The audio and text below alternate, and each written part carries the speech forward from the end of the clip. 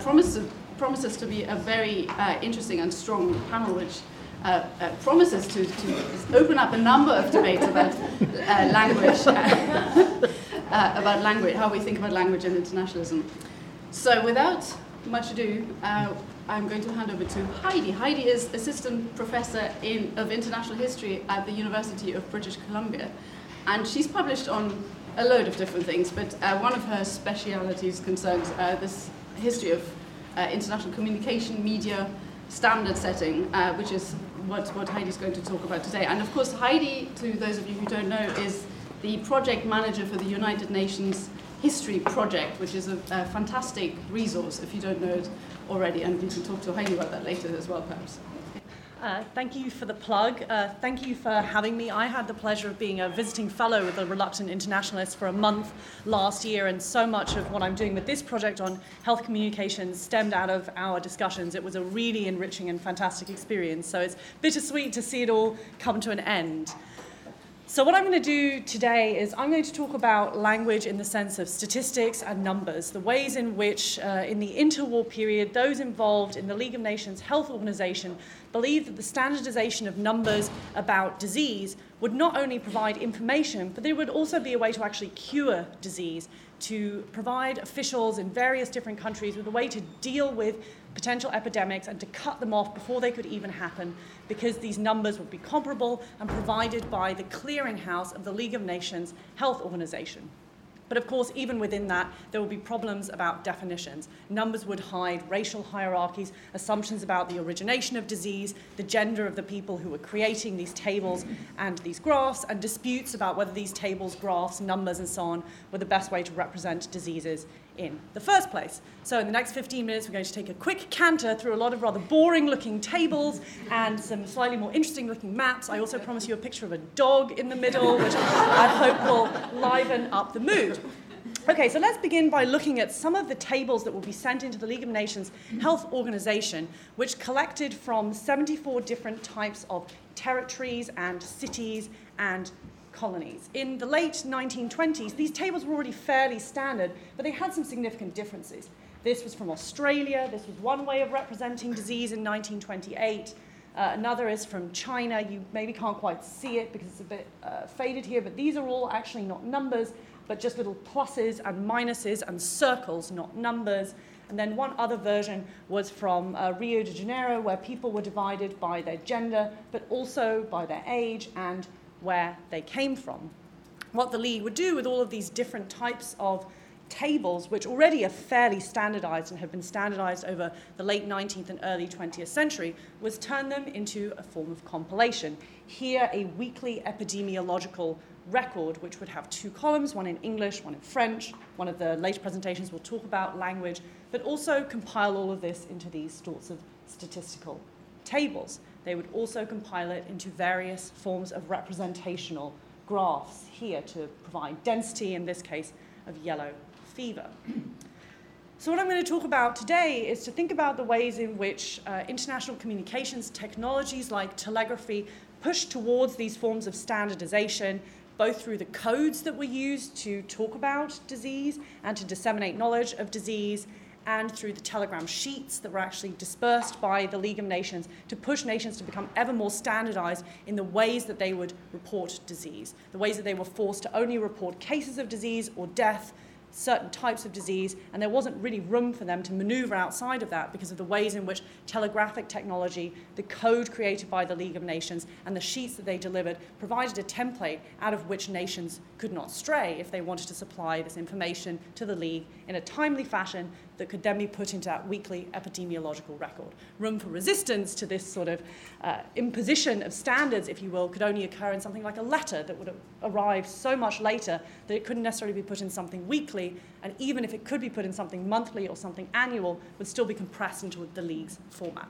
And then I'm going to end just by talking about the problems of defining epidemics in the first place, even if you have all of the numbers. Okay, so the League of Nations Health Organization, you don't need to be able to read it, because basically what I'm trying to tell you is the League of Nations Health Organization was an extremely active part of the League of Nations. It's often forgotten, but in the immediate post-war period, it was seen as the most active and most successful auxiliary organization of the League of Nations. It did various things like create national health infrastructures in Greece, in China, in Bolivia in the 1930s, medical interchanges. But the thing that this organization concentrated on most was the question of standardization. Lots of different types of standardization, ranging from the classification of diseases, classification of vitamins and minerals, helping with classification of nutrition and calories, and also standardizing information about disease, purporting that the League of Nations Health Organization would function best as a clearinghouse of the sorts of information that states had long collected about disease. This here is a list of all of the different ways in which the League of Nations Health Organization engaged in what they called epidemiological intelligence services, some of them weekly, some of them monthly, some of them annual. All of this was run from 1921 to 1939 by a man called Ludwig Reichmann, who was a Polish bacteriologist. I promised you a puppy. Here you go.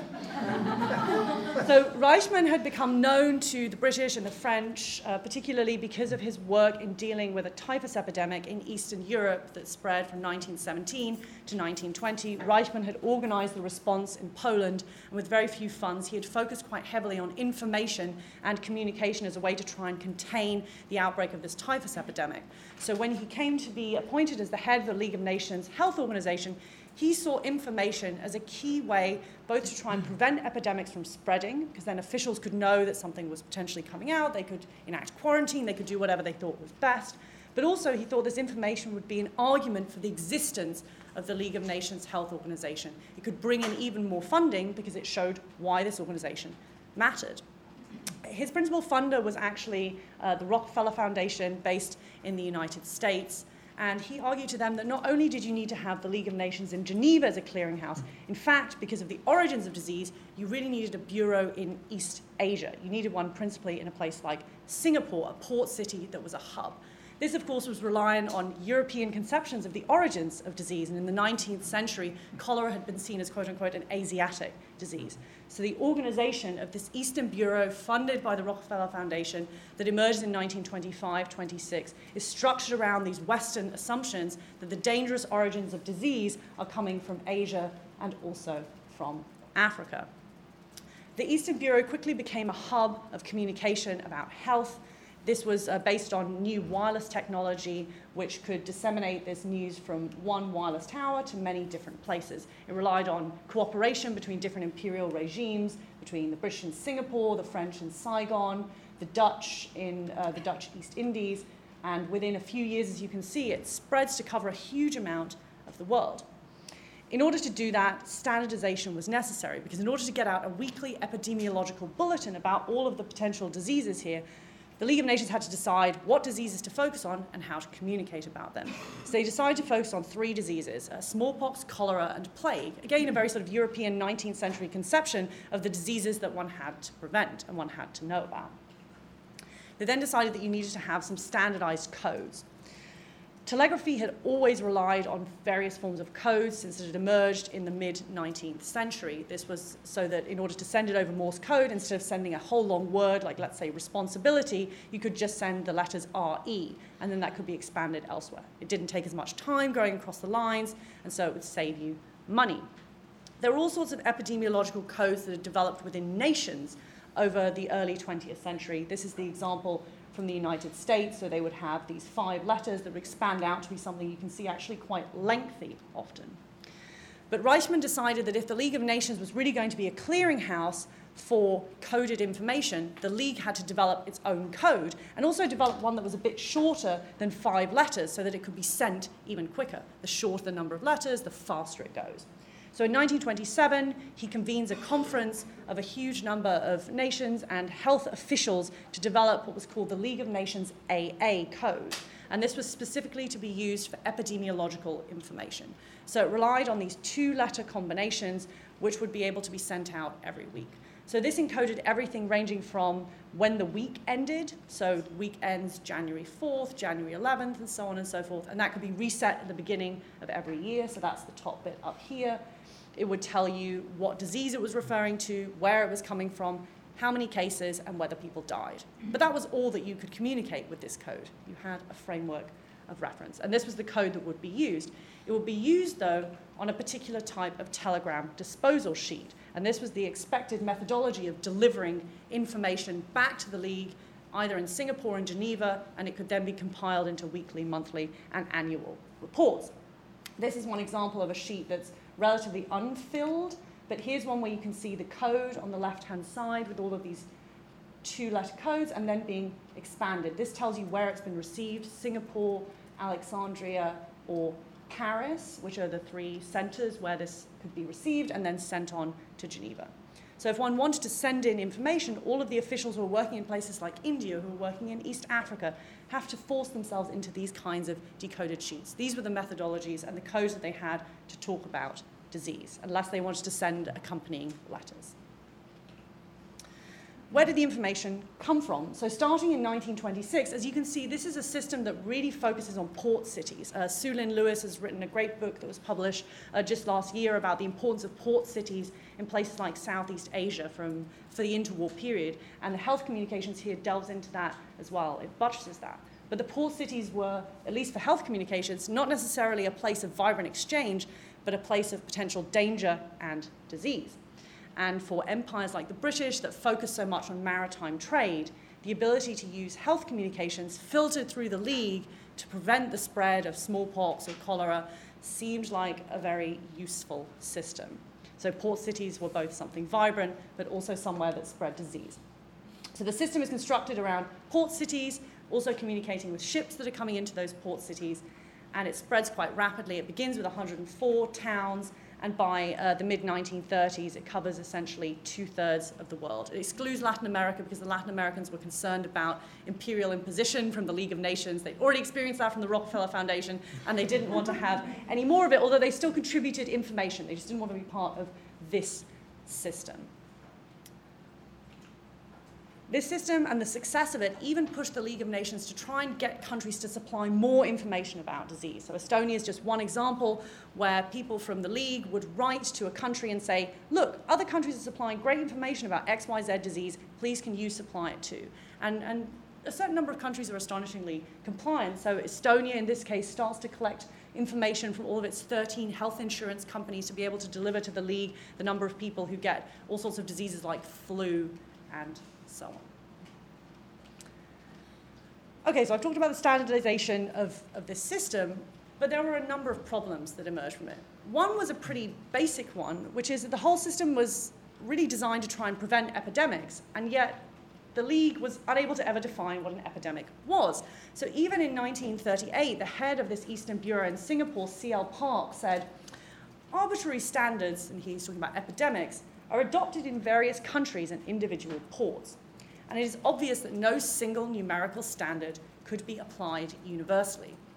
That is to say, the League knew it could provide information, but it was never able to dictate how various countries, ports, or officials would in fact react to it. So there's sort of illogical, circular nature to their idea that if we supply information, it could prevent disease and it could prevent epidemic, but you've never defined what an epidemic is, so it's impossible to actually show that you've had success because you can't know whether you've prevented epidemics or not if other people are deciding what an epidemic is. There are even problems with defining the statistics themselves, so let me just give you 3 examples. One complaint came from the British. The British said, we have great statistics. In fact, we have the best statistics. We are the most thorough at collecting statistics, and we have the best graphs. Now, the problem for the British was they complained that made them appear the most disease-ridden because they were the best at finding out where the diseases were. So they complained that this needed to at least be acknowledged that because they had the best statistical collection, they, in fact, were the most disease-ridden. This was never enacted, but I think it's a fair point that the numbers concealed the methodologies of collection, the two-way dependencies on officials actually being truthful about how many cases of something there were, or officials deciding that in fact it was cholera and not something else. This continues to be a problem even up to today. So the newly elected chief of the WHO, Tedros from Ethiopia, has been very praised for the way in which he worked as a health minister, but he's also been criticized for covering up a cholera epidemic, and he says it wasn't cholera, it was in fact acute watery diarrhea, right? So this continues to be a dilemma even up to today, how we classify something which is then passed up to an international organization. The second complaint came from the Germans, who, as you can see, had very detailed statistics and statistical tables. For the Germans, the statistics the League provided were fine in and of themselves, but the problem was that they were synchronic. They only provided a weekly or annual snapshot of what was going on. They didn't tell you what had happened the year or the week before. So you couldn't really have a standard to measure what was going on. Was 20 cases of cholera good or bad? Well, if you'd had 200 the year before, it was good. If you'd had 10 the year before, it was bad. So the Germans wanted to have statistics like this, where you had much longer tables and it took you through various years. They wanted diachronic statistics. But then what the League was doing at some points, they said, was not even statistics at all, because they didn't produce nice maps like this. And finally, officials from China complained that the way that numbers were presented actually didn't give you a sense of the spread of a disease, that these numbers are in fact not proportional. So, for example, if you had a city of 200,000 people, 10 cases of cholera was much worse than if you had a city of 1 million people. So people from places like Shanghai argued that a lot of Asian cities were much bigger than other cities, and that really these numbers should be presented proportionally rather than just as flat numbers, because it would seem like there were many more problems in a place where the town is smaller than when it was greater. Okay, so I've laid out all of these problems that emerged in the League of Nations Health Organization's statistical representations of disease. But in the 1930s, as the League more and more saw itself unable to resolve political problems, it doubled down on these sorts of what they called technical standards, and proclaimed even more that standards about health and standards about nutrition were the sorts of things that the League could deliver. And in fact, in 1939, when the League of Nations decided to have a pavilion at the World's Fair in New York, these sorts of health statistics actually dominated a huge part of one of the displays. It's perhaps not coincidental that this pavilion did not attract a large number of visitors who were not so interested in statistical representations of disease. But what's important is that it came to be a self-justification for the League itself. The League of Nations Health Organization is conceived of by Reichmann in the early 1920s, a place that could be a clearinghouse of information, but someone ignored in the utopian visions of the League as a place to end war in the late 1920s. But his vision actually comes to dominate. It starts to be the language with which the League will describe itself in the late 1930s. And many of the people who worked for the League of Nations Health Organization saw these statistics as completely beyond politics. And they prided themselves on the fact that even after World War II broke out in Europe in 1939, this system continued to function in 1940 in Asia. And so in 1941, when the British decided they no longer wanted to participate because they were worried about these statistics being used by Germans and others, League officials are completely flawed. They just cannot understand why somebody would withdraw from a system which, to them, only seems to be a method to prevent disease. They couldn't see how this could be instrumentalized for military purposes and how these statistics in and of themselves were political. And so during World War II, when there are very few officials left in Geneva, one of the few things that they actually keep going is this weekly epidemiological record. One of the other people, Yves Biraud, spends all of his time producing a dictionary that is translating the names of diseases into 23 foreign languages and Latin. And it sounds absurd, but it's because his belief is that if we have classification of disease and we have standardization, if we can maintain this through the war, this will be a justification for a health organization afterwards. And it turns out that he's actually right. And one of the things that just continues unabated from 1926 all the way up until the present is this representation of epidemiology. So let me illustrate briefly. Okay, this is the first weekly epidemiological record in 1926. You don't need to read it, you just need to look at what it looks like. Okay, table, numbers, 2 columns, English and French. When the League of Nations Health Organization is transferred over to the United Nations in 1945, September 1945, there's a small editorial which says here, we really don't have any time to rethink the format of this weekly epidemiological record. We're going to stick with what we had before. At a later date, we'll rethink it. So here it obviously looks the same. Fast forward to today, and it still looks surprisingly similar. 2 columns, this is English, this is French. Same sorts of numerical tables here to represent disease. And then finally, just to illustrate that even the graphs themselves look surprisingly similar. So this is talking about the plague in the 1920s, and this is from 2015. Still the same sorts of representations of disease. Okay, let me end with 3 conclusions. The first is that these telegraphic codes, this international technology of communications, helps to standardize the experience of disease. It made disease seem comparable. It made it seem representable. It made it seem neutral. And yet at the same time, these codes and these telegram sheets, they encoded particular hierarchies of diseases and representations of illness. They even hid the people who were collecting the statistics. One of the people behind the scenes who's incredibly important is a British secretary, Ursula Harding, who is continually writing to all of these countries to collect their statistics. And of course, her role is completely erased. And finally, of course, this coded language could not encode standard definitions of concepts like epidemics. It also could not provide compelling narratives about the human nature of disease. And in fact, what we know from contemporary psychological research is if we want to get people to get themselves vaccinated or to prevent diseases, what we need to do is actually present not statistics like this, not probabilities, which the human brain finds hard to comprehend, but narratives about individual people. Thank you very much.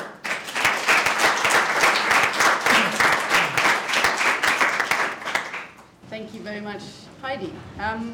Our next paper is going to be a double act by Humphrey Tonkin, who you already met yesterday. Humphrey is a professor of English at the University of Pennsylvania and visiting professor at Columbia University, right? Once upon a time. Once upon a time, okay. But like Heidi, Humphrey's interests, scholarly interests, are very wide-ranging, and in fact language and language policy and translation is just one of many fields that interest him. And the second speaker of this second paper is Lisa McEntee-Atalanis, who is a senior lecturer here at Birkbeck in applied linguistics and communication. And I'd like to know more about at some point about how you two found each other, but maybe you should just give us your papers. Yes. Right, Yes. okay, good. First, a disclaimer. We had an extensive discussion of gender politics concerning what you do with a cooperative paper. Is it legitimate to have the man read while the woman works the PowerPoint? We concluded that the man would simply provide you with background information and then the woman would zap you with the real information at the end. So that's how we divided it. Georges Clemenceau's assent to the use of English alongside French at the Versailles Peace Conference in 1919 changed everything. English entered the diplomatic arena. His president, Poincaré, with whom Clemenceau seldom agreed, was furious, no doubt feeling that the Prime Minister, as was his wont, was making too many concessions to the British and Americans. But Clemenceau, ever the cosmopolitan, spoke good English and was evidently proud of it. He felt comfortable allowing the use of English next to the default language of diplomacy, French. Foreign Minister Sonnino, representing Italy, reluctantly went along, as did the Japanese. One of the first steps taken by the Five was to establish a commission on the League of Nations to determine the form and purpose of this nascent international body. While other members won some representation, the creation of the League of Nations followed the pattern of the Peace Conference itself. The five superpowers, victors of World War I, dominated, and English continued to be used in parallel with French. The Covenant of January 1920, establishing the League, was silent on the matter of language, but in truth the issue was already decided, since the equal status of French and English had been established by the Peace Conference, and the Treaty of Versailles saw the League as the natural continuation of that peace conference with its two languages. In truth, the worldwide competition of languages at the time of the League's founding put French, German, and English on a more or less equal footing. French was widely used in the dealings among states and in the French colonies. English was widely used in commerce and in the empire. German remained a primary language of science and medicine. But the defeat of Germany in the World War was rapidly diluting its influence, not least as American universities, often modeled on German institutions, were playing an ever greater role in scientific advancement. The only ripple on the surface of the League's language policy turned out to be Esperanto. The language was enjoying a marked revival following the war, not least in the early years of socialism in the Soviet Union, as we've discovered, and in leftist international organizations worldwide. Unable to resist the expansion of English, France unleashed much of its pent-up frustration on the hapless Esperantists, who, in calling for the simple consideration of Esperanto as a subject for schools, called down the wrath of French diplomats who hastened to sideline their proposal by sending it to the League's Commission for International Intellectual Collaboration, where it died a lingering death. Continuing the pattern of the League, French and English were adopted as the working languages of the Secretariat when the United Nations was founded in 1945. But since 1919, 4 things had changed. First, the centrality of French in world affairs was slipping as the countries of Latin America became ever more active in international affairs and English increasingly challenged the status of French. Secondly, the British and American victory in the war strengthened their influence and that of their institutions across the world, in business, the academy, and increasingly popular culture. Third, experiments in the use of simultaneous interpretation through electronic means, begun in the ILO in the pre-war years and repeated at the Nuremberg trials, illustrated on the front of the leaflet about this conference, and repeated at the Nuremberg trials, opened up the possibility of expanding the use of multiple languages in debate. And fourth, a lesson learned in the failure of the League was that mere political debate changed little. The League was too turned in on itself, even if it did play a role in economic and social cooperation and also health cooperation. The UN, on the other hand, profiting from the fleeting consensus of the immediate post-war years, saw itself as more interventionist, both in its international pledges to keep the peace and in its willingness to take the lead in international development. Whereas the League looked for simple consensus on language use and was able to settle for 2 languages, from the beginning, it was recognized that the UN would move, at least symbolically, towards inclusion. It sought to accommodate the languages of the victors of World War II and also recognized that Spanish was the official language of more of the founding states than even English. Thus, Article 111 of the UN Charter states that, and I quote, "The Chinese, French, Russian, English, and Spanish texts are equally authentic." As with the League, the implication was that these 5 languages would become the so-called usual languages of the UN, though in practice, it understood that the administrative business of the UN could hardly be conducted in 5 languages and recognized French and English as the working languages of the Secretariat. It also recognized that providing interpretation in 5 languages at a time when the use of simultaneous interpretation was still a contested issue was problematic. So the General Assembly, at whose initial meeting in 1946 language practices were codified, made French and English working languages of the General Assembly, while designating the other 3 as official languages, opening the way for the provision of translation services, if not interpretation. By 1948, Spanish was raised to the status of working language of the General Assembly, though not of the Secretariat. 20 years later, in 1968, Russian was promoted from official to working language status, and in 1973, under pressure from the Arab states, Arabic became an official language and Chinese a working language of the General Assembly. While further policy changes have been made since that time, essentially the decisions of 1973 defined the language regime permanently. Other languages have been proposed from time to time, notably Portuguese and Hindi Urdu, but without success. In recent years, the UN's workload has increased and its budgets have declined. Scarcity of resources, coupled with increases in departments' mandates, has led to a euphemistic push for cost neutrality and for creative solutions to the problem of supporting multilingualism for political and public diplomacy. A culture of parsimony has prevailed in which English has become dominant over all other UN languages. Some member states have raised concerns about reductions in multilingual provision, particularly in public information and outreach work, and have emphasized the need for parity among the UN's languages system-wide. The result has been increasingly dense and lengthy resolutions on multilingualism. In other words, the use of a lot of words in order to say very little. Internal and external seminars and language days promoting multilingualism, and in 2008 and 2012, the appointment of a coordinator, a senior secretarial official, the Under-Secretary General for Communications and Public Information, in addition to senior staff in other organizations, to address questions of multilingualism.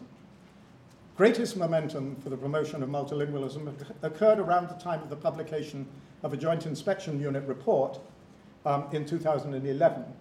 This identified the piecemeal and fragmented approach to multilingualism across the organization and the pervasive hegemony of English.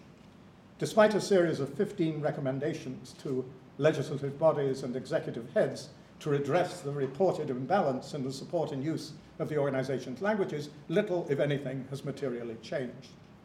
Recent discussions with key UN personnel suggest the report and its recommendations have been largely, as they put it, put to bed.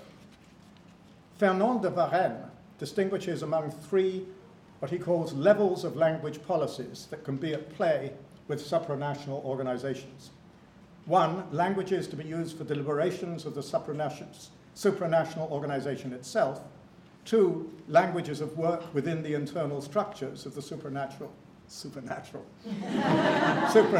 organization. And three, languages to be used in communications, exchanges with the organization's clientele or public. In carrying out the will of the General Assembly with respect to parity, successive Secretaries General have wisely stressed not only parity among the organization's languages, but also multilingualism in the field, thus addressing not only levels 1 and 2 in de Varenne's model, but also in some measure level 3. Yet even bringing about parity between French and English in the Secretariat is difficult enough. Many diplomats appointed to posts in the missions of the member states in New York are chosen in part because of their competence in English. For UN staff members in New York, English is essential. While theoretically, UN staff members should also have competence in French, such competence is often described in position postings as desirable rather than essential. So justifying the use of French in the administration of the UN increasingly runs up against the incontrovertible internal efficiency of the use of English. Ignored in this arrangement is the undeniably unequal burden placed on particular member states by this bias. But given the selection process for the staff of the UN itself and its missions, the sense of bias is actually ameliorated by the prestige associated with the mastery of English. If English, with one important caveat to be addressed in a moment, serves the second of de Varenne's categories, it's less obviously an answer to the third. While English performs a major function as a language of dissemination of the UN message on the web, in social media, in education, in print, and while it's supplemented by the other languages of the UN system, these are top-down functions. The UN disseminates its message to others. Lacking are the two-way exchanges included in de Varenne's definition. And this brings us to the nub of the problem. Which isn't me. When in the late 1990s, I'm going to multitask as I'm female, I can do that. When in the late 1990s, the UN began formulating the Millennium Development Goals, or the MDGs, as I refer to them, for the years 2000 to 2015. The organisation was building on over 50 years of engagement with the larger society through its extensive network of organisations, agencies, commissions, its peacekeeping and peace-building missions, and numerous other outreach initiatives and activities. But the MDGs went a step further by engaging civil society more directly in the fulfilment of the new goals. Emboldened by their relative success, the member states moved past the MDGs to launch the Sustainable Development Goals, which you may have heard of, from 2015 to 2030, with the explicit recognition of the engagement of civil society in all aspects in fulfilling goals directed not at the material improvement of particular societies, but at the fulfilment of the potential of all social levels for the common good. Two messages prevailed in the rhetoric surrounding the launch of the SDGs. The first message stressed universality. The SDGs were aimed at and involved the participation of all levels of society. Thus, they required dialogue, not simply top-down imposition of decisions arrived at centrally. The second message stressed inclusion. The SDGs should leave no one behind. Yet language and equity leaves many behind. Thus, the report on the world's social situation in 2016, entitled Leaving No One Behind, the Imperative of Inclusive Development, defines social inclusion as the process of improving the terms of participation in society for people who are disadvantaged on the basis of age, sex, disability, race, ethnicity, origin, religion, or economic or other status, through enhanced opportunities, access to resources, voice, and respect for rights. The report points out that while they're not fully comprehensive, these attributes are the same as those addressed in Target 10.2 of the 2030 Agenda, and that they are therefore those explicitly included by governments in the Sustainable Development Goals. Striking is the fact that the word language doesn't appear in that list, although you may have noticed a metaphorical reference to the voice, nor indeed anywhere at all in all the SDGs themselves. Yet of all sources of discrimination, language is surely among the most basic. If someone doesn't speak the right language, they can't gain access to education or employment. If they don't know how to express themselves in a language that's acceptable to power, their voice won't be heard. If they can't express their grievances and concerns, these grievances and concerns will not be listened to. Yet this fundamental attribute receives little attention. Oops, go back. In responding to an ever-increasing workload and reduced budgets, the actions proposed, for example, in the 2015 resolution on multilingualism, entertain the continuation of linguistic parsimony and the mainstreaming of digital media, a continuation of what some may see as a digital apartheid. The reality is that the organisation promotes and takes advantage of the lower costs and efficiency afforded by reductions in multilingualism and the mainstreaming of digital media, an associated increase in the use of English. In other words, the top-down operational and participatory constraints experienced at organisational level 1 and 2 are simply transferred to 3. Moreover, the increasing dominance of development experts trained in English-speaking institutions with access to English-dominant digital media, used to using English as their professional lingua franca, makes it all too easy to see linguistic diversity as an obstacle to be overcome by remedying the linguistic deficiencies of those unable to be heard by the powers that be, rather than perceiving it as an opportunity for the powers that be to hear the voices of the more vulnerable. The linguistic diversity of the UN Secretariat and UN personnel in general can be seen as a handicap to be overcome, or alternatively as an asset to be exploited. What's the value of the linguistic reserves present in the headquarters in New York, for example? And what's the cost in lost productivity, participation, and comprehension resulting from the fact that many in New York are working in a language that isn't native to them? Answers to these questions could inform and perhaps modify the policy-making process. The same question can be asked with respect to the interface between the apparatus of the UN on the one hand and the general public, particularly the most vulnerable on the other.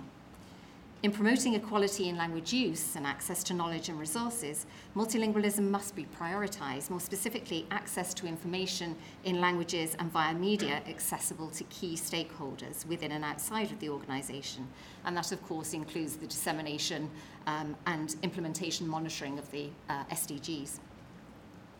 We contend that the rich linguistic resources within the organisation should be exploited and that a review and reform of the current system should be undertaken, promoting alternative language regimes which function bottom-up, appealing to different and sometimes opposing priorities such as budget, equality, democracy, changing demolinguistic constitution of personnel, group size, field contingencies, needs, and so on.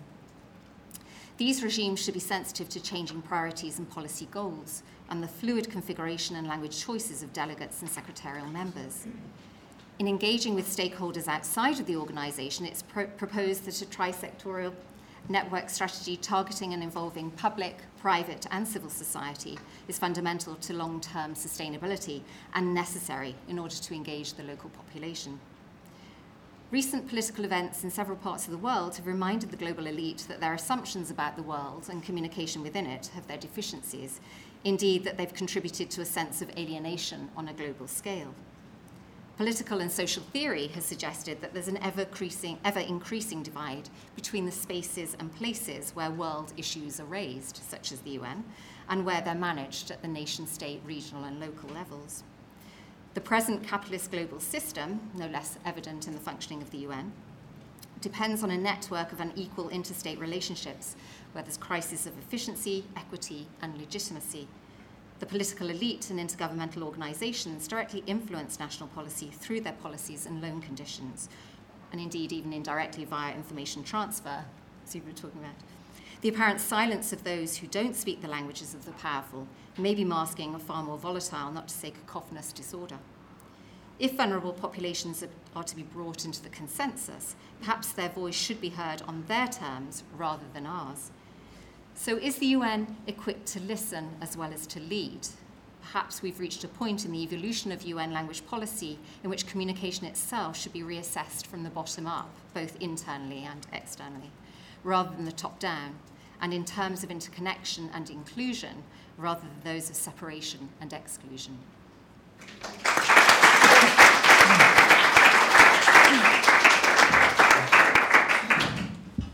Right. So unfortunately, Joe Laycock wasn't feeling well, so we've only got 3 papers on this panel, and our third and final paper of the day, in fact, will be given by Sebastian Gehring, who is currently a fellow and tutor in modern history in Oxford.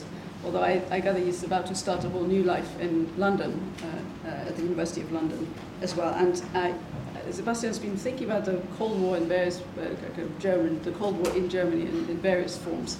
And I guess that's where this paper originated from. Thank you, and thank you to the organizers for putting together such a wonderful and thought-provoking event. I'm very happy to be here and already learned a lot. In May 1962, almost a year after German division had been cemented by the Berlin Wall, the West German ambassador in Colombo, Ceylon, today's Sri Lanka, cabled to Bonn. He reported that the contender for the next presidency of the General Assembly and official observer for Ceylon at the UN, a man called Gunapala Malala Sekera, had attacked the West German legal interpretation of German division in statements to the press. Malala Sekera had recently been elected chairman of the 16-member Committee of the United Nations for Information from Non-Self-Governing Territories. In his capacity as UN diplomat, he suggested a de facto official acknowledgement of divided nations by the UN. He included the divided Germany and Berlin into his list of divided countries alongside South Vietnam and Laos. Malala Sekera endorsed the argument that only official UN recognition of all independent states and territories could lead to unification. The West German ambassador pointed to Malala Sekera's previous diplomatic posts in Moscow, where he established relations between Ceylon and the PSC, Czechoslovakia and Yugoslavia, as well as his diplomatic stations in Warsaw, Budapest and Bucharest. These close ties to the socialist bloc marked him as a supporter of the GDR's attempt to reach international recognition as a sovereign state, quote, through the back door, unquote, at the UN. Malala Sekera's statement pointed to a grave danger to West German understandings of national division during the 1960s. Ongoing decolonization of European empires put the recognition of a right of self-determination and sovereignty of former colonies at the core of UN debates. It was no coincidence that a UN observer from the Global South, with close ties to socialist states, included the divided Germany and Berlin under Allied control into his list of non-represented territories. The East German government had started to engage in anti-apartheid activism at home and through political statements to the international arena since around 1960. The GDR leadership discovered third world legal semantics of a right of self-determination, territorial integrity, and international recognition as a new political language to garner support among African and Asian states. This new type of legalist language should break West German dominance in describing German division in international organizations. In the immediate post-war years, the evolving East German state had been deprived of legal experts.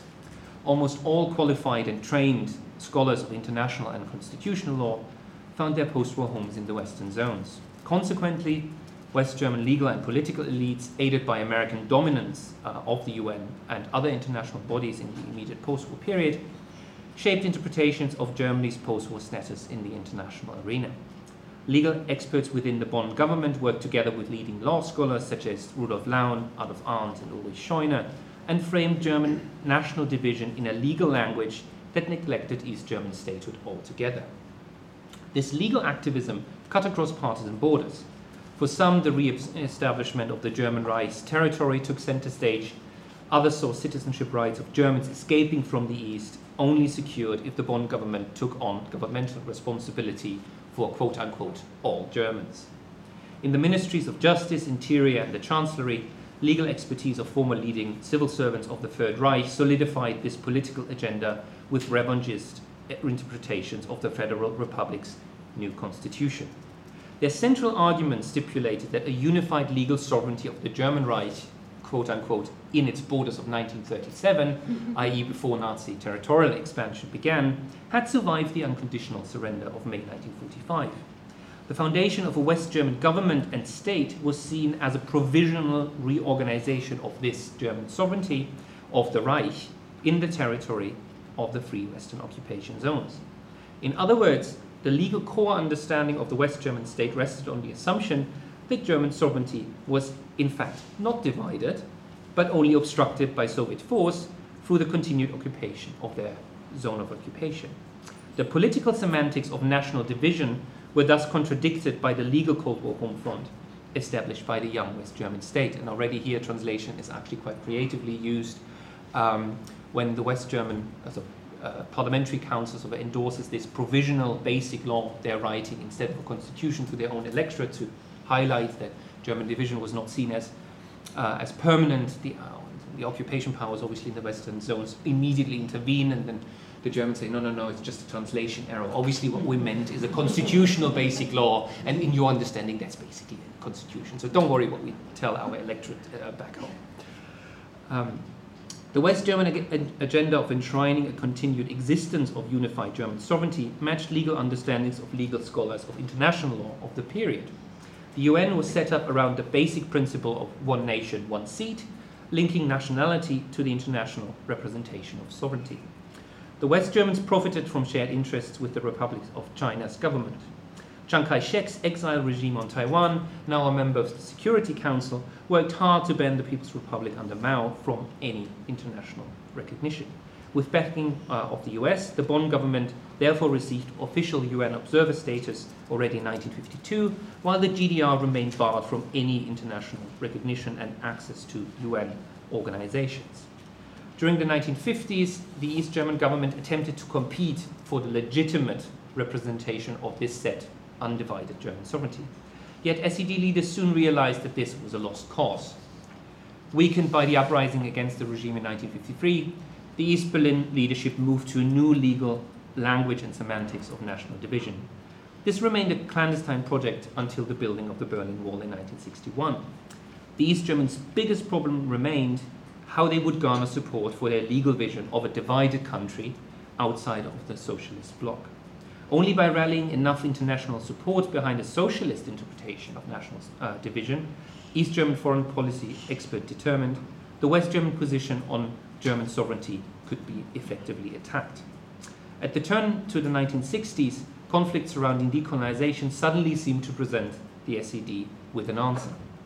The only coalition that was able to defeat the Western camp within the UN was a socialist alliance with countries from the Third World, or what we would now call the Global South. Yet the SED first had to adjust their legal language to be able to even connect with African and Asian activists and rally them behind the East German quest for international recognition of any sort of GDR, of a GDR right of self-determination. Anti-racial discrimination activism and anti-apartheid campaigns would provide the link between the conflict over German sovereignty and decolonizing countries. It was in this context that Malala Sekera intervened into German Cold War debates. The SED regime fashioned the GDR as a non-represented territory and equated the East German situation with the position of decolonized, yet not yet internationally represented and recognized states. This shift in legal language, however, went deeper than a mere shift in semantics. The SED leadership tasked its legal and foreign policy experts to design a comprehensive counter-model to traditional German ideas of sovereignty rooted in their idea of the German nation. Ethnicity, or in the UN's terminology, nationality, had provided the legitimacy for claims to unify Germans in a nation-state ever since the mid and early 19th century. The East Berlin regime now put the socialist citizen at the heart of its bid for international recognition. The legitimacy of the East German state lay in its anti-fascist, anti-racist nature of socialist society, underpinned by a new East German citizenship law from 1967, which again linguistically departs from German understandings with the term state citizen in English, not subject of the state, which is a traditional term for citizenship in German. The SED embarked on a public discussion of a new constitution in 1968 in the tradition of Soviet rights talk. Citizenship rights, and by extension socialist human rights, were realized in this new constitutional order in the eyes of the regime. Since Malala Sekera's intervention in 1962, the West German government therefore had come under increasing pressure within the UN as well. Since the official application by the GDR government for membership in 1966, votes in special organizations such as the WHO or UNESCO on the question of admitting the East German state had become closer and closer. By 1968, the outgoing West German official observer to the UN, Sigismund von Braun, warned the Foreign Office that a single vote in favor of the GDR in one of the UN special organizations would open the floodgates. Such a success could not be contained and would inevitably lead to the GDR's international recognition as a sovereign state. This would rob the Bonn government from all its political leverage in any future Ostpolitik negotiations. Von Braun's sounding of the alarm bell was not a sign of his personal or individual panic. Since the appointment of Secretary General Thant in 1961, the UN had put the agenda of universal representation of states within the UN front and center. Thant aimed at decolonized states in particular, but he quickly included so-called divided countries, not divided states or divided nations, divided countries in UN terminology, into his deliberations. The UN Charter's promise of universal legal standards, another form of standardization. So these universal legal standards demanded that also so far internationally isolated states such as GDR should receive official recognition by the UN. Over the years, the UN's political unit advocated this line very cautiously on behalf of Thant. By the late 1960s, this departure from standing UN procedure met resistance within the institution. The legal counsel to the Secretary General, Konstantinos Stavropoulos, opposed Thant's undermining of UN procedural rules on official observer status. He had repeatedly condemned the socialist bloc countries' strategy to raise the GDR's UN profile by distributing East German policy documents on apartheid and anti-racial discrimination, the Anti-Racial Discrimination Convention during the 1960s. The Soviet Union and its allies had already managed to weaken procedural rules by circulating policy documents of a non-accredited country. Stavropoulos feared chaos in the already highly politicized mechanisms of the UN as an institution if established protocol was not defended. Yet Thant continued his advocacy for the representation of divided countries. By 1970, he suddenly faced a new potent opponent. The question of Chinese UN membership was about to escalate. Since the early 60s, this issue of Chinese division had been made an official topic of discussion within the General Assembly. By 1970, the accession of third world countries to the UN had dramatically altered the voting balance within the UN. In a shocking vote on 25th September of 1971, the Republic of China on Taiwan lost not only its seat in the Security Council, but all official UN representation. The US failed in a last desperate attempt to retain Taiwanese normal or basic UN membership. This sudden turn of events altered both Thant's agenda of universal representation and the German-German conflict over the international representation of German sovereignty.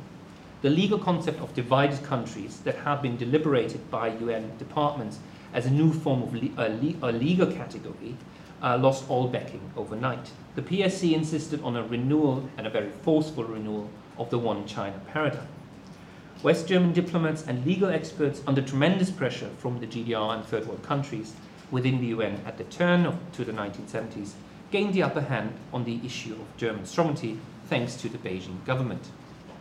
Willy Brandt's two-state in one nation rhetoric thus remained a political recalibration of German-German diplomatic relations at the end of Ostpolitik negotiations in 1972. So it's not a movement from division to any sort of partition. So there's a marked difference how, for example, the Indian partition is debated within UN from the outset. That there's a completely different set of language because the umbrella term is partition of division.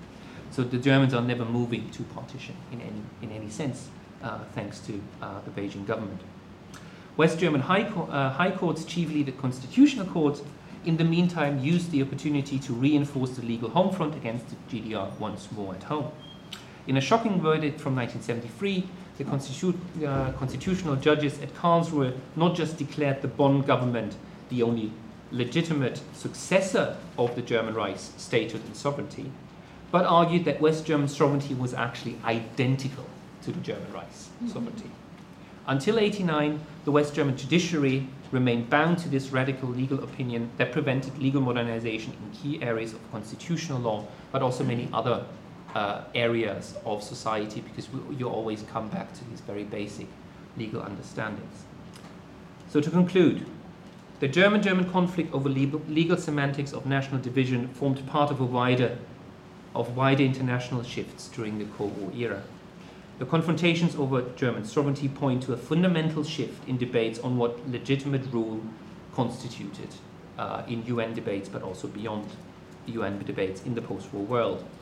Socialist insistence on a right of self-determination of nations, since Lenin had brought up that question very forcefully already in 1914, and human rights language advocated by third world countries in a collective meaning rather than an individually based human rights understanding from the 1960s onwards,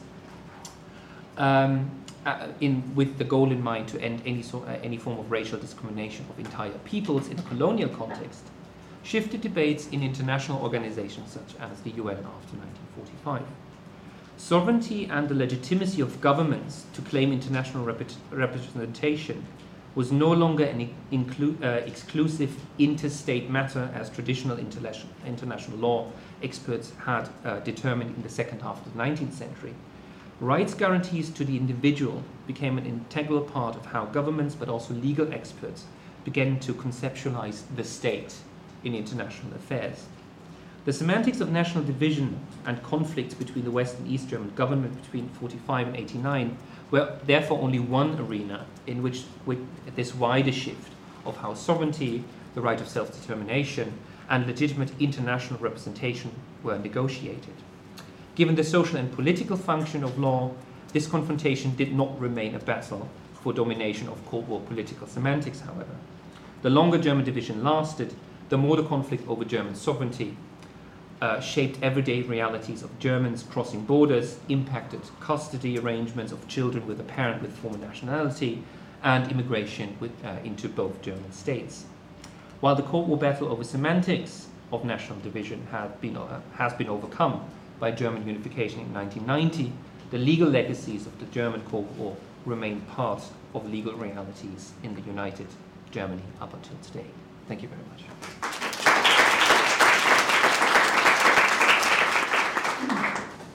Right, so we're at the end of a very long day. We do have just over half an hour of discussion, but I'm going to try just to offer a few ideas. I won't go on for very long, but in some ways I think these three papers actually blended very nicely. They're broadly speaking very much about communication as broadly conceived as possible. So I think already in the previous one on gender we moved away from language as a very narrow reading, and now we're talking about anything from cables to kind of the conceptual kind of tools for thinking about sovereignty and very legalistic frameworks. And so I think that's true probably for all of you, and it would have been, I think Joe's paper would have fitted very well into that. So the first two papers in particular are very much about the day-to-day operation of international organizations in practice and the very central role of communication in that. I think particularly in Heidi's, although there was intriguing hints of it in Humphreys and Lisa's paper, there's also something about how technology enabled new forms of communication in these new arenas. It's interesting that both of you talked about kind of the outset, the beginnings of new international organizations when certain things are still in flux, are malleable in a way. And Heidi told that story primarily through technology and a new technology. Sebastian's paper, and I think Joe's would have been as well, is really about the failure to find shared vocabulary and about and failure to find shared forms of communication between ideologically opposed parties. So just there's two kind of broad areas of questions that occur to me about ways in which we might combine these stories. The first one is about kind of this question of actors and agencies, and the question of causation, really. Sebastian's paper in particular presents the perspective of two divided states and this idea of the conceptualization of the state in this new international shared space. So I would like to ask Heidi in particular, but actually Humphrey and Lisa as well, where was the state in your story? And to a certain extent, Heidi, we've talked about this before at length, but the League of Nations Health Organization is taking over functions from the state, information collection. And to a certain extent, the way in which you told the story, the UN was almost at odds with states. This kind of states are lobbying for their languages to be heard, to be incorporated in language policy. So it seems to be an uneasy relationship between states and the international organizations. Heidi also a question, to what extent was this new technology ideologically loaded? I'm not accusing you at all of technological determinism, but there is the question to what extent that the new technology kind of was driving or following developments. But the ideological context seems actually really important, even though it's not often written about for the League of Nations, I think. Sebastian, from some angles, the story you tell appears as a rather sort of disembodied battle of ideas and ideological motives. So hooking on to Heidi's very grounded, very material kind of world of reports and of archived documents, can you identify ways in which your story was actually shaped by very specific material, economic divisions and imbalances? I was actually particularly struck in your story by the question of cause and effect, because, of course, it was the Federal Republic of Germany that refused to recognize the GDR as a legal, legitimate entity. The Bonn's non-recognition policy was in place until the early 1970s, and it stated very explicitly that the federal German government regarded as a hostile and unfriendly act if a third country was to recognize the GDR. So, in a way, the story you tell is from the start, from the outset, was one of massive imbalances, right? So cause and effect and the sequence of events is really quite important here, I think. Second set of questions, just to open up a few, concerns the question of successes and failures, or of winners and losers, or actually outcomes much more generally. I think all three papers have hinted at, some more explicitly than others, this idea of dangers of divisions and failures of communications as a problem.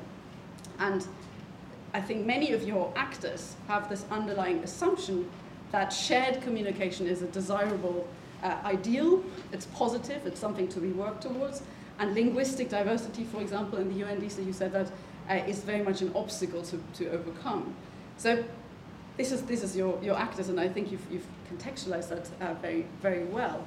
But how does, for example, Sebastian, how does assessment change when we focus on the East and West German legal experts' own agendas, as opposed to, they never at any point attempted a kind of unified communication. They had very specific, what did they want to achieve, and what happens when we use those agendas as the yardsticks by which this communication gets judged?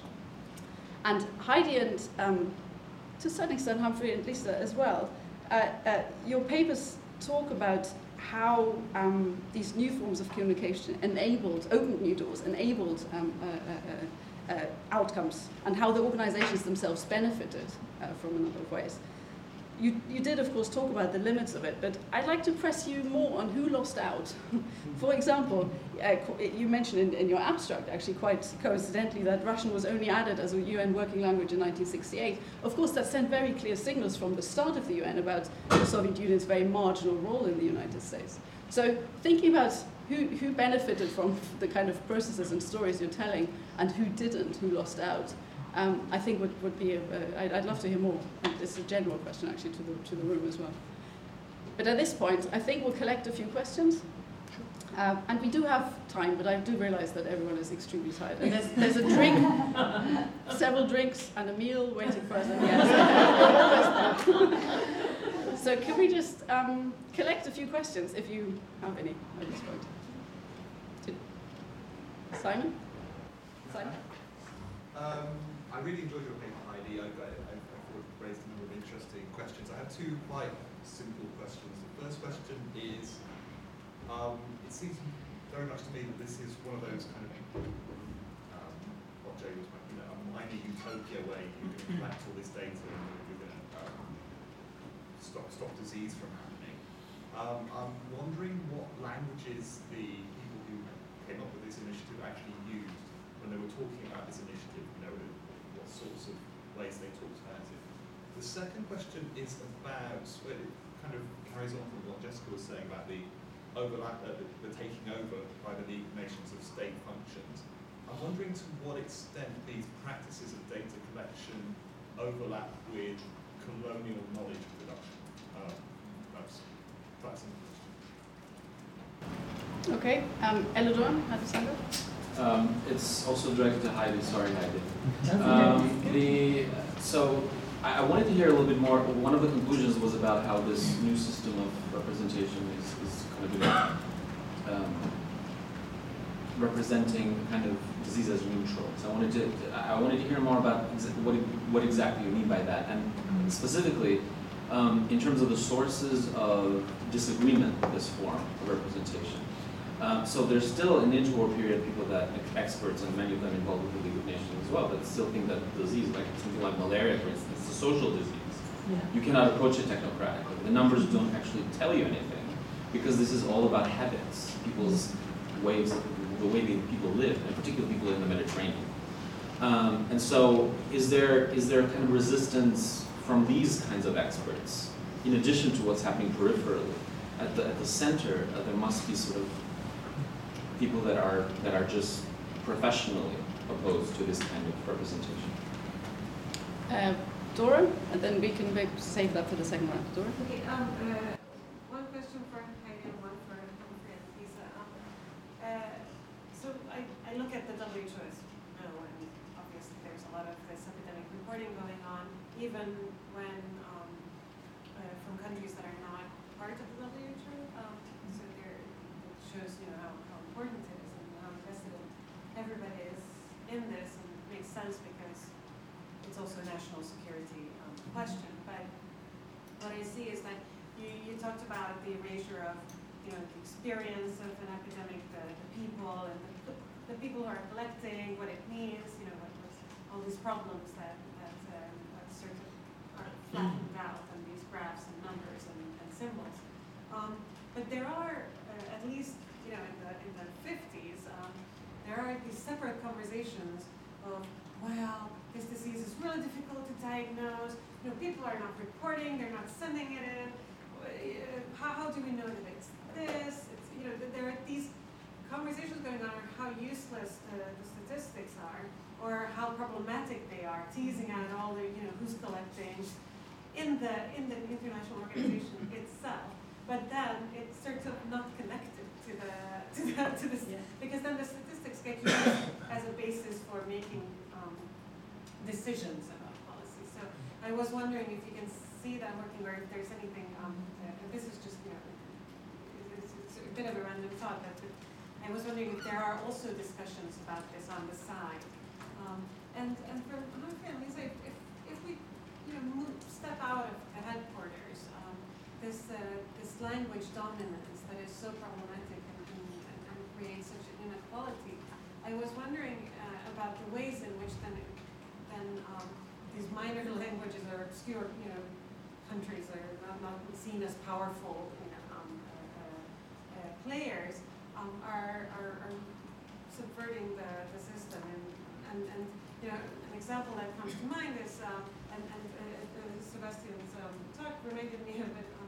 In the EU, Hungary recently, often what they did, that there was a really problematic law that they made, and they sent the translation in, and it didn't really match and they did that a number of times. Like they tried again and again and again with this, with this trick until it became obvious that it's all available on the internet. Anybody can check it and call them out on it. But it's not, that's not necessarily the way in the 20th century. I'm wondering if you're not, if your language that not many people speak in the UN, what kind of tools that gives you, and vice versa. What your work is as an internationalist official, if you not only speak English, but you speak some language that people that not many people do, because you in the end when you're putting these policies into practice, you need to engage with local structures, and then it does matter if you can actually speak it and interact with people on the ground. Right, I think we'll get a few answers because otherwise there's too much for you to address. But I know there's more questions, and we do have a little bit of time. Heidi, I think you all right, I'm going to try and fold a bunch of them together, so I might not address them all individually. So the question of technological ideology meshes in, I think, with the state quite nicely. So one way that I've tried to think about this is historians of technology distinguish, David Edgerton does, between innovation and use, how innovation arises from use, but one of the ways that I've tried to think about this is also that imagined uses of technology determine how that technology will develop. So in the case of things like telegraphy or wireless, which is a key to this system that I didn't have time to get into, but one of the reasons this can be enabled as a system is you finally have wireless technology, which is enabled as a one-to-many technology, where you can finally reach ships moving on the sea for the first time. That's one of the reasons why this League of Nations system is so successful. And wireless didn't have to develop as a one-to-many technology. That's because of state visions and international organizations' visions of what this technology is supposed to achieve. That utopian vision in the 1920s, which also feeds into spoken radio. Then, of course, in the 1930s, it becomes clear, this technology can't bring us all together. And in fact, people like Hitler can also use the radio. Unsurprisingly, we found the same thing with the internet. So the idea is that imagined use can determine the way that technology develops. Then, of course, there are different ways in which different states invest this technology and invest this League of Nations system with meaning. So for the British and the French, a lot of the ideas that I'm describing here, if you knew anything about British and French imperial attitudes towards colonial health, sound extremely familiar, and there's a reason for that. It's because those experts really infuse a lot of what is happening, and Reitman, the Polish bacteriologist, is at the top, but a lot of the other people who are investing in this system, particularly in creating the stuff in Singapore, are British and French colonial officials, with a few people from Japan as well that Tomoko Okami has talked about. So certainly the British and French can push some of the state functions onto the League of Nations. It enables trade, so there's an economic rationale there as well. But there are some new things that happen, I think. The inter-imperial cooperation that I talked about that brings in places like the Dutch East Indies, where the British and the French have to rely on each other because of the fact that there's no wireless tower in Singapore, but there's a wireless tower in Saigon. I think it does introduce new ways of thinking about inter-imperial cooperation. But it also provides a space for other nations, particularly Germany, to try and become part of this system, because Germany has the strongest wireless tower in Europe, just outside of Berlin, Nauen. And there isn't a wireless tower in Geneva that's controlled by the League of Nations until the late 1930s. So in fact, Germany is the nation providing until 1939 the wireless tower that's sending out this material from Europe. So that sort of gets to Dora's question, which is, this system from the very beginning includes non-league members, both in terms of the funding from the Rockefeller Foundation, but also a bunch of countries participating that aren't in the league. They also continue to participate after they leave, so Japan and Germany continue to participate fundamentally. That, I think, translates into the WHO. Also, whether people discuss the problems? Yeah, they absolutely do, in lots of different kinds of ways. The League of Nations is always frustrated that certain countries deliver statistics too late, so then you can't even make these synchronic comparisons. And then certain diseases they deliver on, other ones they don't, and yet, of course, all of that just gets flattened out in these statistics, which are then used along with the maps as justifications for gaining more funding and particular ways of understanding disease. So this is a continual problem, I mean, even up to today, right? That the experts understand the problems, but they still use it. I mean, it's a bit like impact factor. We all know it's a terrible metric, but we're still all forced to use it, even as we continually reflect on it. Very quickly, what languages did people use? Do you mean actually, they used French and German when, French and English?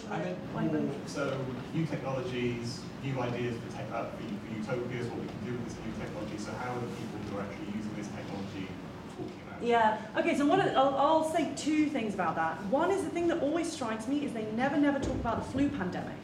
And that I find really surprising because it's clear that it infects a lot of their thinking because they just panic whenever there's some sort of potential flu. And they're reading newspapers, trying to figure out if there's a flu anywhere, particularly in 1928, and yet they never talk about it. So there are interesting silences there. Another perhaps interesting way of thinking about this is when you look at the people who are doing it, you have to tease out their utopian vision because these are doctors who are talking about statistics instead of stories. So I think of them a bit like the interwar engineers who have a utopian vision of how international engineering federations will be a methodology of engineering your way towards peace. And these doctors have, it will sort of come through occasionally that they have this very utopian vision, but they don't talk about it in grandiloquent terms. They talk about it in terms of getting comprehensive statistics, and then occasionally they talk about what that means, but they don't tend to use a lot of flowery language as they talk about it. And then finally, yeah, there are absolutely disagreements about whether diseases are social or not, and I think part of that is why you end up with this weird 19th century classification of these three diseases rather than talking about things like malaria is, I think, part of the disagreement over which diseases should you bother measuring in the first place. And there are other discussions in standardization conferences about how you standardize disease, so I think those are the places where those discussions happen, and they get erased from these intelligence services which focus on the diseases they think are epidemic. Great. Humphrey and Lisa, do you want to go next? Shall I begin? It's so complex. It's always complex talking about the UN because you're talking about the organisation itself and also its outreach and fieldwork. So I will try to sort of combine them. I'll address the technology issue, and of course my research is contemporary, so it will relate to that, and Humphrey might fill in on some historical background. This, as we said in the paper, this push in particular for cost neutrality has meant that there has been a huge push within the UN for using online resources, also going towards a paper initiative, or removing paper altogether, which has meant within the organisation that actually a number of delegations have been discriminated against because they don't have the technology to be able to access the information and data within the organisation. So there's that side of it. The other side is that in pushing out its message and information, it's pushed towards the use of social media in a heavy way in recent times, to the point at which the information centres, there's 63 information centres across the world, can pick up on this information, but then they don't all operate in the languages in which the information, now most of the information I have to say comes out in English, the majority of it actually comes out in English or French.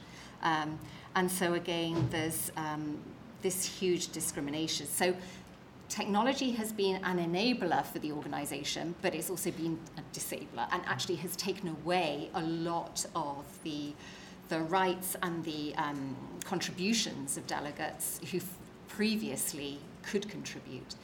Also, I have to say that within working groups and correspondence groups, so the structure of the organisation is such that, as you may know, I'm sorry if I'm telling you something you already know, but you have the General Assembly and you have the various councils and committees and so on. But the real work gets done within working groups and correspondence groups. And again, for cost reduction, a lot of the discussions and debates are taking place now over computers. So people aren't getting together at the UN or within organisations anymore. They're actually still in their home base and carrying out the work at a distance, which means that some members are being excluded from that discussion and conversation. It was also the case that minutes from these working groups and correspondence groups and reports from these correspondence and working groups were admitted in assembly. So the chair of those committees would talk to the assembly and report back on the work of the working groups and the correspondence groups. And that now, there's been a decision, certainly in some of the organisations, to stop that altogether and put in very brief notes, usually in English, not translated into other languages. And there was also an opportunity then within the plenary for any people who couldn't contribute in those working correspondence groups to then contribute to the debate. And again, that means that people are no longer contributing. So I see technology in many ways as being a disabler, I would say, quite negatively in terms of participation, both internally within the organisation, but also externally, because with, as I say, the push, especially with the SDGs, information is being sent out, as I say, in English, and it's not accessible to the majority of the world's population or people on the ground who can access it and really work with it. Just one sort of general thing. The question of who the actors are here. There are really three actors. There's I don't know, the Heather, states. did you want to add anything to that? There's the staff, and there's the organisation as a whole. And the staff is crucial in all of this. In carrying out the Millennium Development Goals, the MDGs, in the period leading up to the year 2000, an effort was made to engage civil society. I think that effort came from two places. It came from the states, who wanted somehow to shift responsibility to somebody else, and also from the staff, out of a sense of frustration at the dominance of the individual delegations.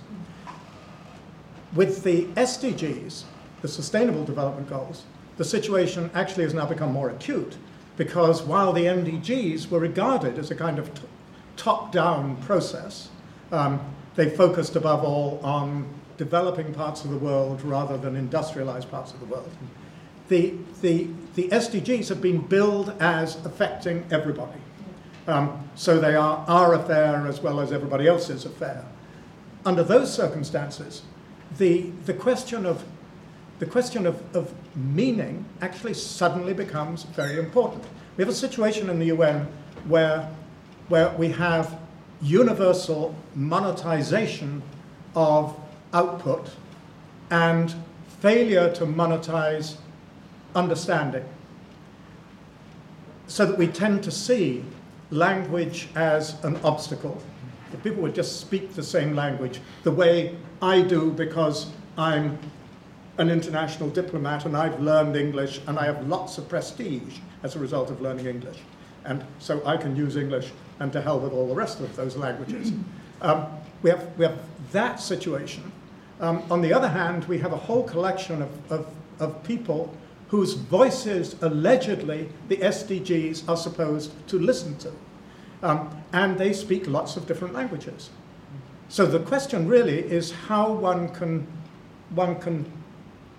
move from a deficit of output to a deficit of understanding, so that we can understand what we don't understand. Of course, the member states actually don't really have much of an investment in the idea of using many languages, for a whole assortment of reasons, some of which will be obvious, but one which may not be obvious, is that they've been ignoring their minorities for years. And if they have to start paying attention to their minorities, God knows what those minorities will do.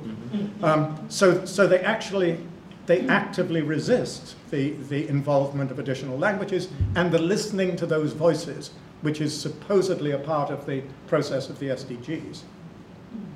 Thank you. Yes, the actual material realities of this, and this is, I mean, I focused on the language bit of the story because of the theme and the time I had. But in the book I finished last year, actually what is really interesting and where this comes to life is if you look at how is this playing out in the real world. And you already alluded to the Hallstein Doctrine, so this threat of we withdraw economic and diplomatic relations if you acknowledge the East Germans, which for the first time comes to a head, I think in '59 when Yugoslavia is establishing relations with the East Germans, and the Federal Republic withdraws diplomatic relations. But then in the 60s, and Will Gray has written on this, I mean, there's a real race in Africa for whose delegation gets to whoever dictator takes over power first, and basically suggests, we give you development aid, don't acknowledge the East Germans, or we are in international solidarity with you, don't acknowledge the West Germans, establish relations with us. So that's the diplomatic level. But I think the more interesting level is sort of the everyday reality of diplomats from both states actually even trying to get to New York, and that's one of the first imbalances. The problem of the UN is that it sits in New York mostly, and all the important stuff happens in New York after 45, and you have to cross through the US to get to New York, and that's the essential problem for everyone who's not acknowledged by the UN officially. And the East Germans have that problem. They apply for visas, and what does the State Department or the city of New York? They just say, we don't give you a visa. So they physically can't get to the institution. So I think there's that level of material realities, which is really important to remember.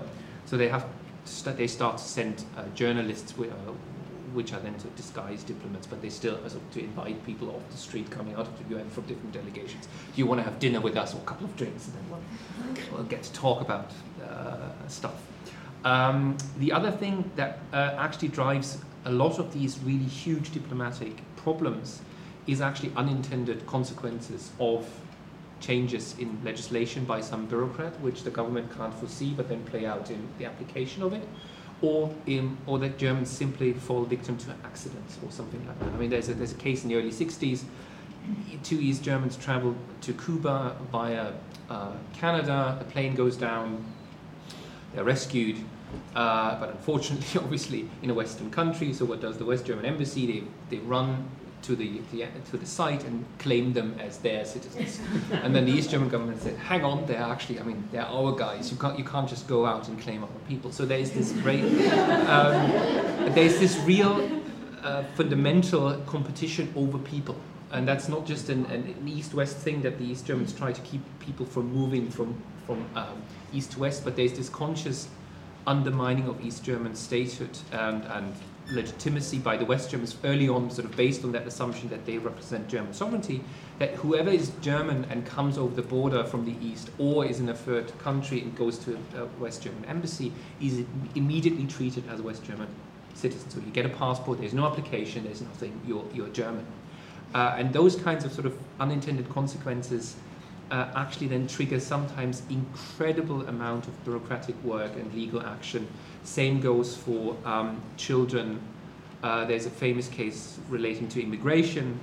Italian father, German mother, child born in 1944, still during the war, grows up in East Germany. The East Germans changed their citizenship law, so the child becomes a GDR citizen and then sort of then moves to West Germany. The question is this person German or not? Because the West Germans still have to go back to the 30s and actually to the citizenship law of 1913, because that's still de facto intact, and they have to comply to it. Father's nationality determines the child's nationality. So they suddenly say, no, you can't just come over the wall and live here and enjoy all pleasures of West German society. In the 1980s, you're Italian. Go to the Italian embassy, pick up your passport. Person goes to court, and then the question arises, and the driver of this is actually that bureaucrats in the Interior Ministry are worried that especially people coming from Asia, from Vietnam, going to East Germany, becoming naturalized, immigrate into West Germany without making use of this framework that's still there. And then you have a whole lot of boo-ha in all kinds of ministries, and that sometimes even reaches then international conferences again. So normal people are actually more often than not triggering all these shifts I talked about on very broad intellectual level. Danger of failure of communication. The West Germans certainly want any communication to fail. There is no endorsement of we want to talk to the East Germans, especially not at the UN. And I think the UN as an institution has a real ongoing battle within sort of the corridors of the New York headquarters between the political unit and the legal council in the 60s. Because the 40s rationale is you need to be either, it's like opening a bank account in England. So either you're an official observer, you can submit something, or you're a member state, you can submit something, but it's not clear how you get there if you're not immediately sort of admitted to that status. And the question is twofold. On the one hand, it's about sort of states but also about NGOs. So who's actually able and permitted to send an official document to the UN that immediately by internal regulations reaches the General Assembly and is being debated as an international issue.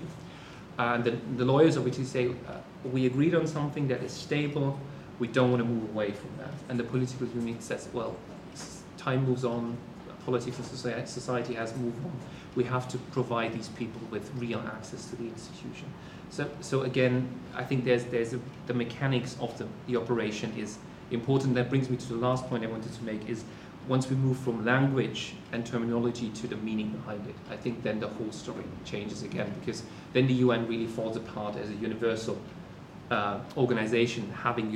There's a universal terminology, but every delegation attaches a different meaning to core terms of what the UN is concerned about: development, sovereignty, self-determination, human rights, family. You name it. It's all sort of nationally and culturally coded, and that's all happening underneath the surface of an allegedly universal terminology they're talking in two languages. I think that's extremely interesting, but I'm wondering, the corollary of that is that to set it up as a kind of competition is actually complete fallacy. The fight was completely rigged from the start. The East Germans couldn't even send their guys to the UN. But the interesting thing is how it then becomes actually leveled, and then actually not the German framework is the important one, but that decolonization is happening, that there are new alliances within the UN which don't exist in the 40s. And that's why the East Germans are actually getting in the 70s. So that's actually sort of, there's a game playing going on from the West German side, basically bribing everyone else, saying, we will admit them, we know everyone wants it, but let us conclude Ostpolitik first before you move within the UN. So they're basically, the clock is running out. And I think that's the thing, that the rigged game is actually shifting, and Germany has little to do with that. Yeah, good. Thank you. So we have time, if there's appetite, for one more quick round. Very quick. We'll have quick answers and quick questions. Yes? Yes, I wanted to ask Humphrey and Lisa a question. I very much enjoyed your paper. It just seemed to me that with the SDGs, if they're going to, in any sense, look as if they're going to be implemented, then we have to look at other transnational organisations and the big NGOs, INGOs, a lot of them based in the UK or in the States. And what I think about the development industry at the moment is that it's suffering from a kind of narrative of disappointment and failure, that development hasn't worked, basically. And particularly in the UK, with a kind of what we call the Daily Mail speak, a very difficult context. But also, I think, a narrative of kind of buried culpability, that they're guilty, these NGOs, north-south, and they're trying to decentralise and regionalise. And I think that these are organisations, in our experience, which have occluded multilingualism themselves, both within their own organisations, which is interesting, they're hugely multilingual organisations, most of these big NGOs, but also within their own development relationships and projects. And it seems to me, taking up what Heidi said, that a lot of this is to do with a question of evidence of what counts as knowledge for these NGOs, and what counts for authentic voices, and what counts for knowledge is largely, I think, to do with accountability and quantitative data. And I think if maybe there's a failure in these NGOs to make a link between language and power, and therefore inclusion. And I think that if one is going to talk to these NGOs, you have to be very clear about who is being marginalised and what they can actually do about it. So I think that, as you said, these kind of, general things, multilingualism is a great idea, possibly, but I think if one's going to influence these big transnational NGOs, you have to be very clear about why they should be doing it and what they should do about it. I just wondered if you agree with that. Next. Mine was more of a commentary about the contemporary situation and the kind of informal language practices that exist within organizations, because the UN system is far from monolithic in terms of language practices. And I think one special case for different reasons that is different from the rest is obviously the ILO. And I think here there's a good case to be made for the agency of individual states as well, because, for example, Portuguese has been introduced kind of through the back door in recent years.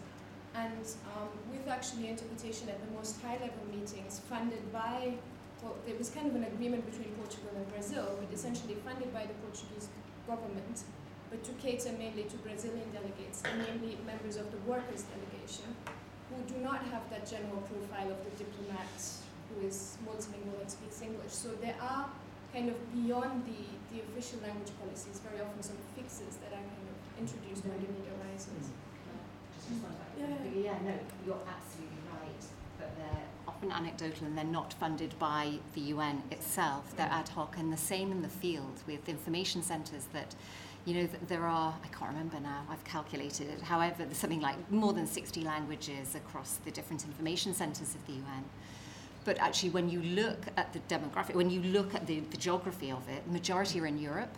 And in Africa, there are 2 languages, even though it's the most, of course, densely populated, multilingual nation. But that's because in Europe, they're funded and they have partnerships with media organizations, with all sorts of that fund it. So, yeah, which is the argument really about this idea of having 3 sectors that have to be involved in some way, you know, civil society, public, private, enterprises. But there has to be somebody that coordinates that endeavor in some way, I think, at the same time. Right, can we have 2 more questions? And Sorry. you all get the last word. So Jocelyn and Bridget are the last questions I've seen, and then we can wrap up. Quickly, and these are comments that I'm a little too sleepy now to formulate into questions, but for the first 2 papers, I'm just interested in the trade-offs that are present. So in Heidi, you know, I think we've talked a lot in the literature about the sort of imperialism of knowledge production that comes with things like the organizations in the UN. On the other hand, things like CEDAW reporting mechanisms have been really useful to grassroots NGOs. And so I would be interested to hear you reflect on that tension between the sort of hegemonic aspect of it, but that also creates a sort of infrastructure for sometimes more resistant behavior. Similarly, with the language question, I'm always torn on this one because it obviously, the more languages, you know, if you want to have everything available in, you know, Zapotec and Mapuche and Zulu or whatever, it raises the barrier to entry in terms of the kind, not just how many meetings you can have, how many events you can have, but how many ideas get onto the table. And in part because of really practical material cost reasons, but also just questions of time and ability. So again, I'm just sort of interested in hearing the 2 of you talk a bit about what those trade-offs are like. And then for Sebastian, just that there's a similar thing happening with NGOs. So when they convert consultative status from ABC to the 1, 2, and loss, or whatever the current is, they all get kind of cleared out, right? And so when they come back in, the International Association, with the kind of Western women's wingos, right, all come in as category 2, and the WIDF comes in as a category 1. And it's a point of real tension for several years, but it's happening at precisely the same. And it just speaks to how completely transformed the GA is in the 60s. Bridget, last question. My question is for Sebastian, and it has to do with something that you kind of threw in as perhaps just a little fine detail, but that roused my imagination. You said that, you know, in your discussion of this decolonizing world as a kind of locus of potential competition for the actual member states of the UN, that the USSR tried to subvert the system by circulating UN documents among non-member states. So this interests me for 2 reasons. One is that I am an anguished American in the age of Trump and his WikiLeaks helpmates, right? But the other actually has to do with our conference, because it seems that a kind of recurring underlying theme, or something that kind of emerges in each one of our panels, is the potential for the subversive power of language and the subversive power of kind of having access or being denied access. So I'm just wondering, say the USSR, you know, kind of gives the UN the middle finger per se by circulating these documents among non-member states. But does it actually produce any kind of potential for subversion, or is it just a kind of symbolic act of showing it to the UN? Forgive my expression at the moment. Right, okay, so we have really quick kind of final reflections on everything that's been thrown at you. Should we start with Heidi again? Sure. Yeah, trade-offs. I mean, I think there's 2 aspects to this. One is that there are lots of things that these organizations do which are helpful, and yet we often focus on their failures, right? So I think there are trade-offs there. The other is the trade-off between communication versus medical treatment, and this is a continual problem. So in in talking about what happened with Ebola and the dissection afterwards, what Médecins Sans Frontières says is what we got wrong was we spent all this time trying to fundraise and get money for treatment. We should have been on the ground communicating with Ghanaians and Liberians about good hygiene practices, and then fewer people would have died. So it actually wasn't about a lot of money. It was about focusing on communication rather than treatment. So sometimes the trade-off is that you think communications has been fixed, so you don't worry about it, but it turns out it's still an enormous problem. That's kind of a corollary to this belief in statistics. And then the final thing I just want to say is I think some of the problems that the UN faces that Lisa and Humphrey talk about stem from the League of Nations period, because the people that my stuff is aimed at are all official elites, right? And you assume that they understand numbers and they understand what's going on, they understand this language, and a lot of that translates into what I think the WHO does, and a lot of other places. The assumption is we'll just top down spread this information, everybody will understand it. There's this universalizing assumptions about science and numbers that continue to plague the UN up to today. Great. Humphrey? Heidi, of course, the fact is that they did put up signs about washing your hands and things in Sierra Leone in English. Not realizing that actually doesn't work. Right, and they put up signs rather than thinking about other methods of communication. And my point actually is a fairly simple one. It doesn't have to do exactly with conventional notions of language parity. I think language parity in lots of ways is a red herring. It's much more about awareness of language difference and the application of policy in ways that make linguistic sense. I've just come off a conference in New York on language, the SDGs, and vulnerable populations. And what was interesting about the conference, I think, was that even the people at the conference in many cases sort of missed the notion that one needs to put oneself in the position of a member of one of those vulnerable populations and then ask oneself some questions about language. I find myself frequently in a UN context, when I am through with being polite, find myself asking the question, not what languages do you speak, but what languages do you hear? And I think that's really important. For the most part, the languages of the world are not heard by the UN and its agencies. And until they are, we're not going to have coherent and sensible development policies. To respond to Hilary's point, I do agree with you, absolutely, about the NGOs. But also linked to what Humphrey was saying, NGOs themselves have an enormous amount of information, and they're working on the ground often, and the UN has to listen to them. So it's not, part of it is informing them, and I'm talking in the general here because every NGO is different. Part of it is informing them about, again, that language, as Humphrey once said at a conference actually, it's not part of the plumbing, it's fundamental, and how powerful it is and the importance of it. I think many NGOs know that, or people that work within them know that very well. I think, again, it's going from the bottom up.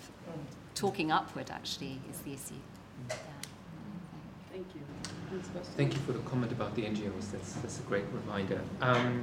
Is it subversion or, symbolic politics? It starts as the latter, becomes the former. Would be my short answer. I mean, picking up on Heidi's point about the legacies of the League, I think that's often forgotten, and the UN is seen as a newly founded institution with new rules. But because European empires continue to exist, actually a lot of the logics, including the institutional memory in form of the first staffing of the UN, binds presumably the 30s to the 60s period much closer together from the League to the UN than 45 to, let's say, 89 or 2000 or into the 2000s.